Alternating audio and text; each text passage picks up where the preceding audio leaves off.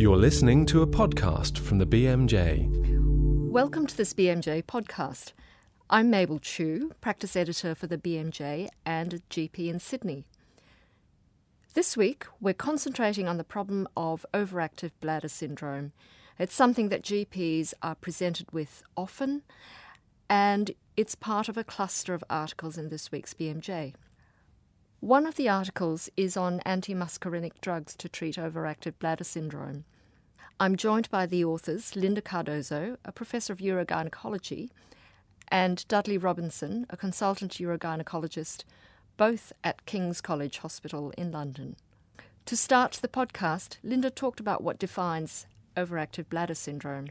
Well, the overactive bladder is a constellation of symptoms. It's a symptomatic diagnosis, and the key symptom is urgency, with or without frequency and nocturia, with or without urgency incontinence. And it is based purely on a patient's symptoms. It's a symptom syndrome, and it's not based on any underlying diagnosis following investigations.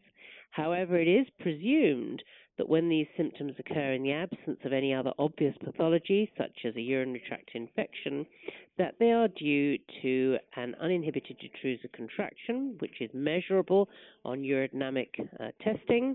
And these uninhibited detrusor contractions, when urodynamics are undertaken, constitute a diagnosis of detrusor overactivity. So the assumption is that if other pathology has been excluded, detrusor overactivity is the cause of the symptoms of the overactive bladder. But the two terms aren't synonymous, are they? No, and that's very important because, of course, far more women will have symptoms of an overactive bladder than will have a diagnosis of detrusor overactivity, and that's for a variety of reasons. And in the last assessment that I made of the symptoms of urgency and frequency, there are about 33 or 34 different causes in women, some of which are as benign as pregnancy or excessive fluid intake. Okay. Now, your article deals mainly with overactive bladder in women. Can you tell us how common it is then?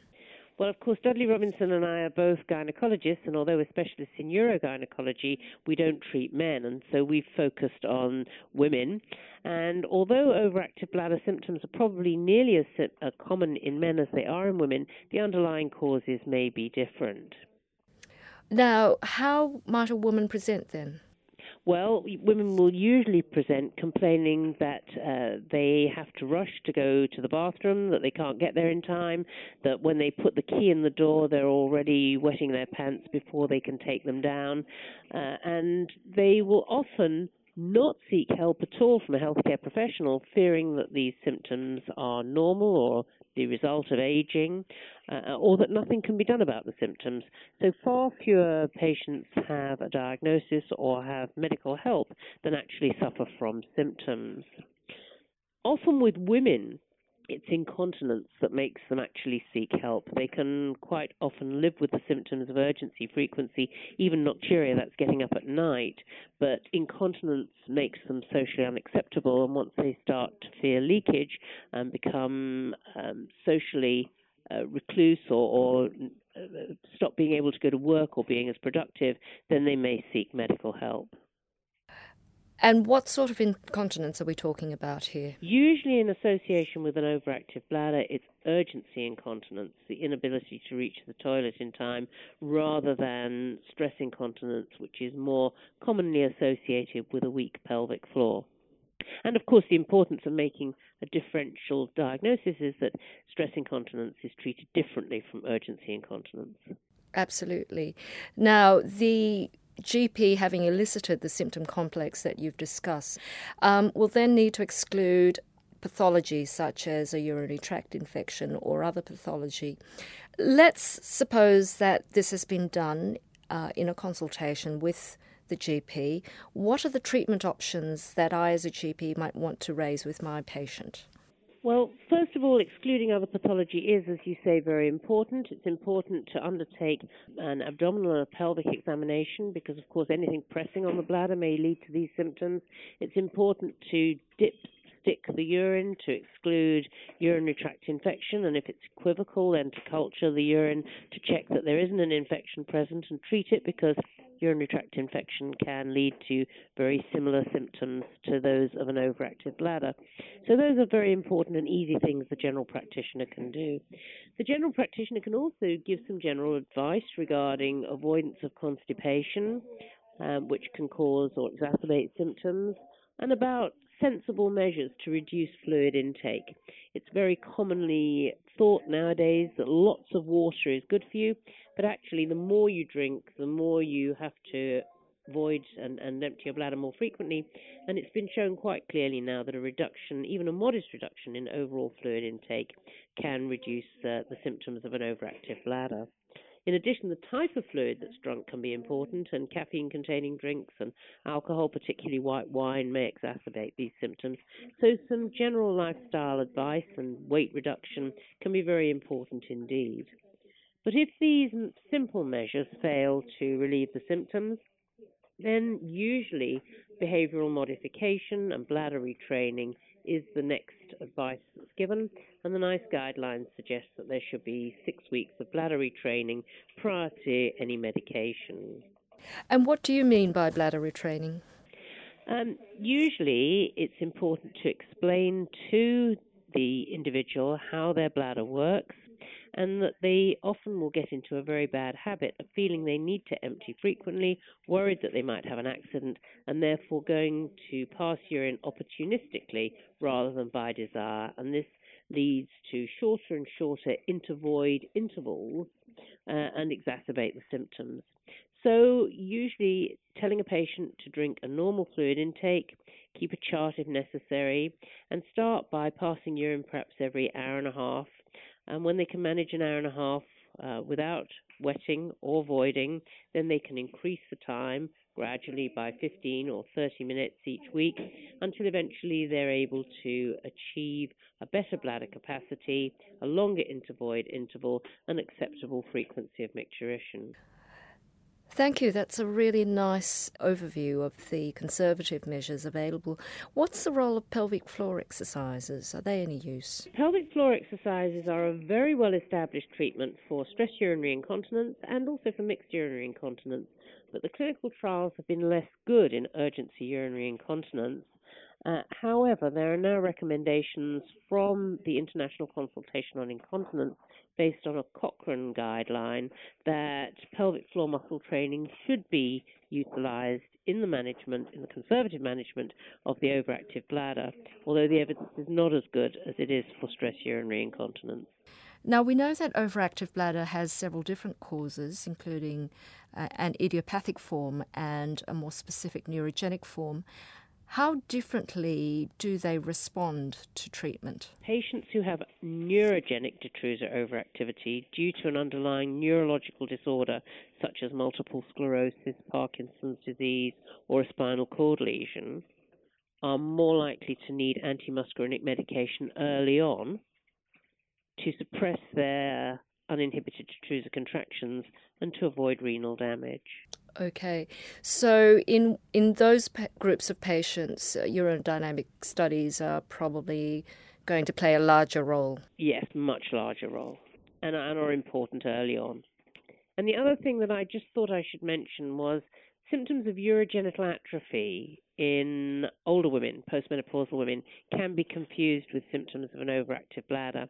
And for them, of course, urogenital atrophy or vaginal atrophy is the result of estrogen deficiency and may present for the first time many years, perhaps 10 years after the last menstrual period, and therefore that is also underdiagnosed and under-recognized, but will respond very well to low-dose, local, topical vaginal estrogens, either given in the form of cream or vaginal tablets. So in postmenopausal women, there might be a role for a trial of treatment with topical estrogens first. The topical estrogens in this situation work as well, if not better, than systemic estrogens. So in a woman who is not having hormone replacement therapy, who is postmenopausal and complains of lower urinary tract symptoms, which are of recent onset, it may be worth trying topical estrogens in the first instance together with conservative measures. So that was Linda Cardozo, Professor of Urogynaecology at King's College Hospital, on the causes and non-drug treatment of overactive bladder syndrome. Now, Dudley Robinson, a consultant urogynaecologist also at King's College Hospital, explains drug treatment for the condition. Dudley, what drugs are available to treat overactive bladder? We now have a number of different drugs on the market, and of course the largest group of those drugs are the antimuscarinic drugs. The first of these, which has really been used, was oxybutynin, which has a mixed action, and as well as being an antimuscarinic, also has a local anesthetic effect. Other drugs, such as tolterodine, have been introduced more recently, and the newer drugs are the more M3-specific drugs, such as darafenacin and solifenacin. And how effective are they in treating overactive bladder syndrome? We've heard from Linda that there are conservative measures available. What role, if any, do these drugs play? The evidence from the Cochrane reports would suggest that all of the drugs have a statistically significant effect in terms of efficacy on lower urinary tract symptoms. But of course, it's always difficult to translate that statistical effect into a clinically relevant effect. And to interpret those trials better, we now have a selection of patient-related outcome measures, which really show that the majority of antimuscarinic drugs on the market are clinically effective in terms of improving voiding symptoms, but also improving quality of life of the patients. Now, that real-life effectiveness is tinged somewhat with problems with persistence taking the medication due to side effects. Is that not the case? Yes, some of the early work, and I'll go again back to using oxybutynin as an example. When Con Kelleher was working with Linda Cardozo at King's, he demonstrated quite clearly that only 20% of patients were still taking drugs 6 months after starting, and only around 5% of them actually felt that they'd been cured of their symptoms. With the newer agents, and particularly the long-acting once-daily agents, we hope that we'd see an improvement in compliance and persistence. But if you actually look at the data, there's very little difference between the long-acting once-daily agents and the immediate-release preparations. And I think part of the problem is that women tend to see overactive bladder drugs as a lifestyle drug rather than perhaps how we think about an antihypertensive agent or a cholesterol-lowering drug. And I think maybe it's that difference in perception which also leads to problems in persistence. Mm. And what are the side effects that people have difficulty with? The most common antimuscarinic side effects are dry mouth, constipation, blurred vision, and somnolence. But the particular one that patients tend to complain about is dry mouth. And in the elderly, there are particular problems, aren't there? Yes, in the elderly, one of the biggest worries is decline in cognitive function. And that's something that we see commonly with many of the drugs on the market, and in particular oxybutynin. And there's an interesting little anecdote that apparently if you're an airline pilot in the United States, you're not allowed to fly your aeroplane if you're taking oxybutynin. And I think part of the problem with cognitive effect is it's something that we hadn't realized for a long time. There's now lots of studies looking at it and really showing that the newer drugs, again, such as solifenacin, darafenacin, and fesoterodine, have much less cognitive effect than some of the older agents. But we should be wary of prescribing these drugs in any case. In elderly patients, should we avoid them entirely or drop the dose? What's your advice there? I think certainly not avoid them entirely because, of course, the incidence of overactive bladder increases in more elderly patients. I think be careful in terms of prescribing practice, possibly think about a reduced dose, or possibly think about the drug which you're using. Trospium chloride is a quaternary amine, which means it's less lipophilic and it's less likely to cross the blood-brain barrier, and it's a drug we tend to favour more commonly in the elderly. Conversely, oxybutynin, particularly in a high dose, has a very high effect on cognitive function, so that tends to be a drug that we'd avoid. And are there any absolute or relative contraindications for these drugs? Absolute contraindications, particularly in the elderly, is closed-angle glaucoma, and certainly we would generally check with an ophthalmologist in anyone with glaucoma whether they felt it was safe to use or not. Other absolute contraindications include myasthenia gravis, severe ulcerative colitis, and intestinal obstruction. But of course, that's something that's going to be quite unlikely in general practice. Mm. In terms of pregnancy, the advice we generally give is that you should avoid all drugs within the first trimester, so the first 12 weeks of pregnancy. But then really the only drug that has any reasonable safety data in pregnancy is oxybutynin. And are there any cautions or precautions we should take with patients who have hepatic or renal impairment? Many of the drugs, and especially solifenacin and darafenacin, are metabolized in the liver, and any drugs that affect the cytochrome system may potentiate the effect of the antimuscarinic. So perhaps it's important just to drop the dose in patients with liver disease. Equally, some of the antimuscarinics, again using solifenacin as an example, are excreted by the renal route and should be dropped in patients with renal dysfunction. And presumably also then we ought to avoid drugs that compete with the cytochrome P450 system. Yes. So some of the antimicrobials should be avoided if you're using an antimuscarinic. Okay, so let's say you have a patient who has clear symptoms of overactive bladder syndrome. You've excluded infection and other pathology. She is otherwise well, has not had much success with conservative measures, and is keen to know about drugs. It's important when we think about looking after patients with overactive bladder that we offer them a package of care.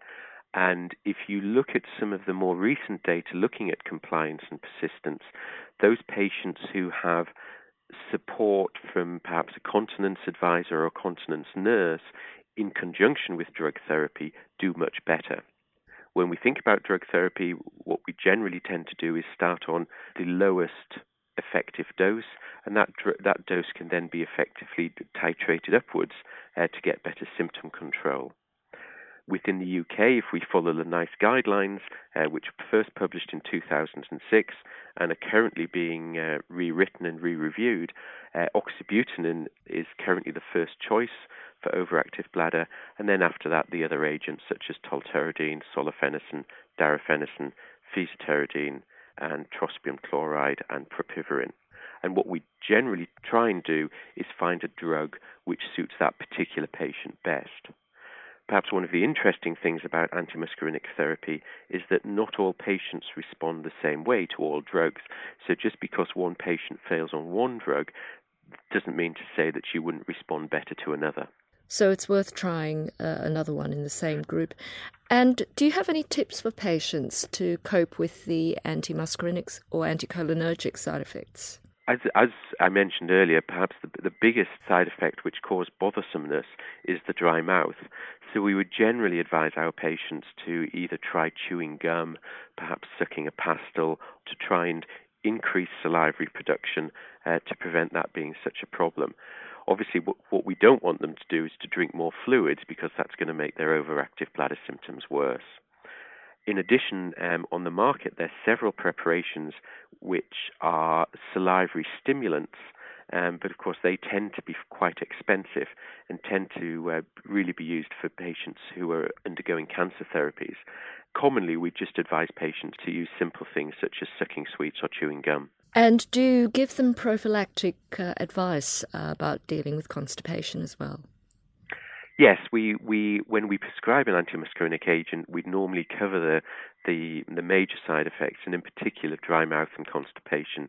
In terms of constipation, we'd encourage them to eat a healthy diet, but if they feel they're becoming constipated, then perhaps review the medication with their general practitioner, who may or may not reduce the dose, or perhaps think about prescribing a laxative or advise them to use an over-the-counter laxative as well. Now, you mentioned somnolence or sleepiness as a possible side effect. If that occurs with a particular drug, would the advice be then to try another in the same group or to try dropping the dose of that drug? I think if somnolence was a problem, I would generally, as a first line, probably switch to a drug that may have less cognitive side effects. So I may think about using trospium chloride because it's less likely to cross the blood-brain barrier, or alternatively darafenacin. If that doesn't work, an alternative approach would be to slightly switch the class, so perhaps thinking about using propivarin. Propivarin is a combined calcium antagonist and antimuscarinic, and very often we find that patients who are intolerant to antimuscarinics in general tend to have fewer problems using propivarin. Perhaps what may alter our therapeutic options in the near future is that there's a new class of drugs about to be launched, the beta-3 agonists, of which mirabegron is probably going to be the first to be licensed in the UK. And if we look at the beta-3 agonists, their efficacy tends to be very similar to that of an antimuscarinic, but of course the side effects are much less.